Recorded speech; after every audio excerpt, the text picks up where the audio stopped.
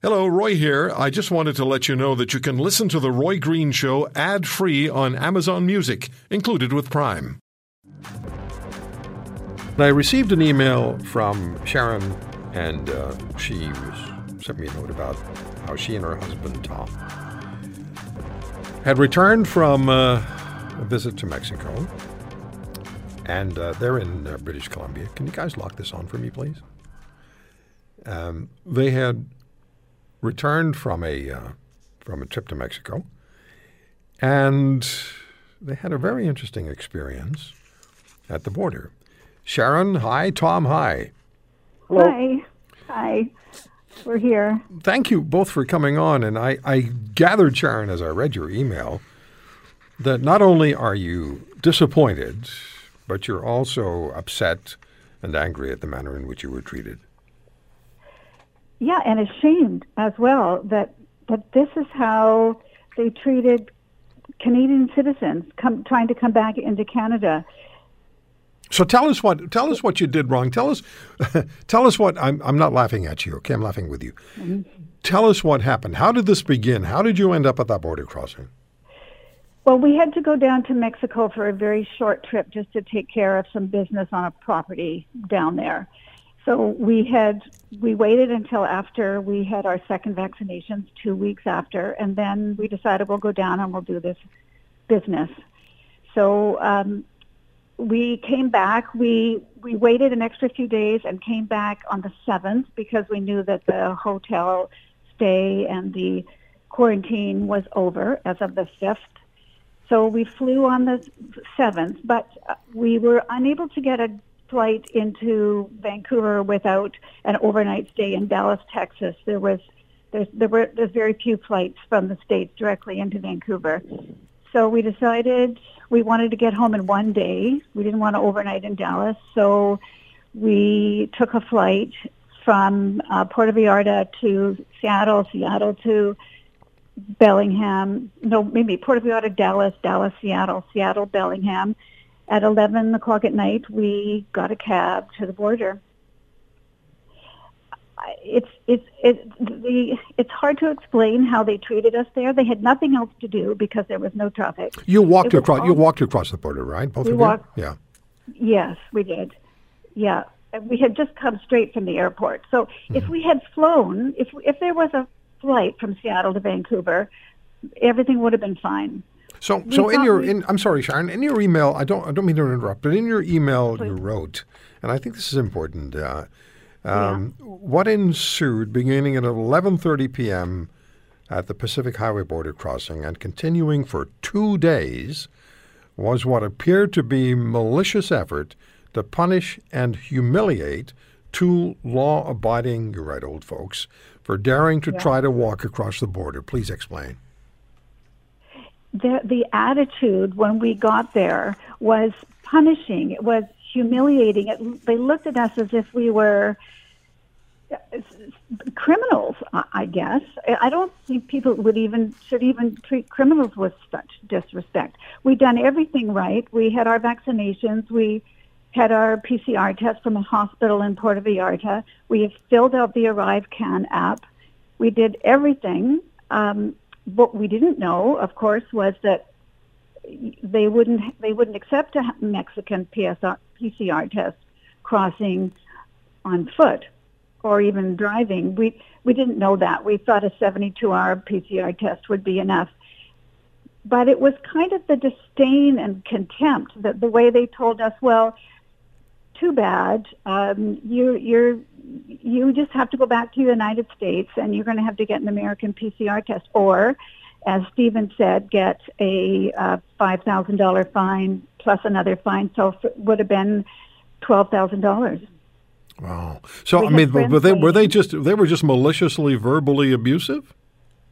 Yeah, they were humiliating. I must say, I've never had a tongue lashing like that. It was as if, I don't know, it was almost as if there was a game they were playing or we were entertainment or something.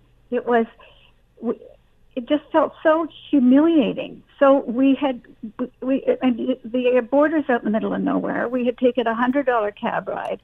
We had to call another cab, another $100 into Bellingham. The cab driver was great. She found us a hotel room. And then we stayed up till 4 a.m. trying to figure out where to get a PCR test, which we did the next day. But of course, you don't get the results back for 24 hours, so we had to stay 2 nights. And so that was Tuesday. Then on Thursday, we went back to the border with the American PCR test. And exactly the same thing, sort of demeaning, contemptuous, almost with some kind of adverse pleasure. He gave us this tongue lashing, and he told me, okay, so you've done everything, but your Arrive Can app filled out that you were going to come across on the 7th, and now it's the 9th. So you're going to have to go back to the United States and fill out the Arrive Can app again. Or I'll put you in a 14-day quarantine, because my Arrive Can app, which with my date of birth and passport numbers and vaccination certificates are all exactly the same. No, he said you have to go back to the States and fill it out again, or I'll put you in 14-day quarantine. I actually don't believe that. I don't believe he had the authority to do that. I've looked, and there's no, to get into Canada with vaccinations and PCR tests, you don't need to have the Arrive. Okay, but just like Stephen, you were offered the option of paying $5,000 and probably the $1,250 administration fee as well, surtax, whatever they're calling it, and a 14-day and a 14-day quarantine, and so you went back. Arrive Can app. And you went back. So you went back for 2 days, and you wrote to the U.S. border guards. Were not impressed. No, they couldn't understand what was going on with the Canadian border guards. So we just went behind some bushes, and I tried to fill out the Arrive Can app again, and I'm shaking at this point. I'm feeling like, I'm never really, I'm 71 years old. I've never really been treated like that. And I couldn't use my own email address because my Can app says I'm already in Canada. Yeah. So I can hear the anxiety and the frustration, and I can hear irritation in your voice clearly. Tom, what have you come away with, Tom? What's your takeaway from all of this, from your experience with your wife? Well, my one of my takeaway is that they were up to some sort of game they were playing, because they didn't have much to do. There was almost no traffic, and I assumed they were going to give us the tongue lashing and then say, we're going to let you go through, but don't try this again, that kind of thing. But no, I mean, they actually made us at midnight go back to the United States, dragging our suitcases into the darkness. It was something out of a movie of Russia circa 1968. I mean, I just found it bizarre, absolutely bizarre. And then the next day, the 2 days later, when we went back, as Sharon has said, with now our second PCR test that we'd taken within 48 hours. Then they got on this thing about the Arrive Can, and I thought initially the guy was joking. I mean, you've got to be kidding! It's all the same information. He actually brought it up on his screen. Oh my goodness! It said, "Oh, you got to go back to the United States and fill it in again." So we go back. We're behind a bush. Another guard comes out and yells at us, "Hey, were you people filling the Can app in right there?" Yes, he said. Well, don't wander off. You're supposed to be back in the States, you know. Oh no! I figured if I tried to go back to the States, the American border guy probably wouldn't let me in, thinking there was something wrong with me. Yeah. The whole thing, it was just bizarre. And we've traveled a lot. We've traveled across the border many, many, many times, usually by air. But this was all kind of bizarre. Yeah. I think it's important to. I think Sharon mentioned this, but the tests we had for Mexico, they didn't question the validity of the tests.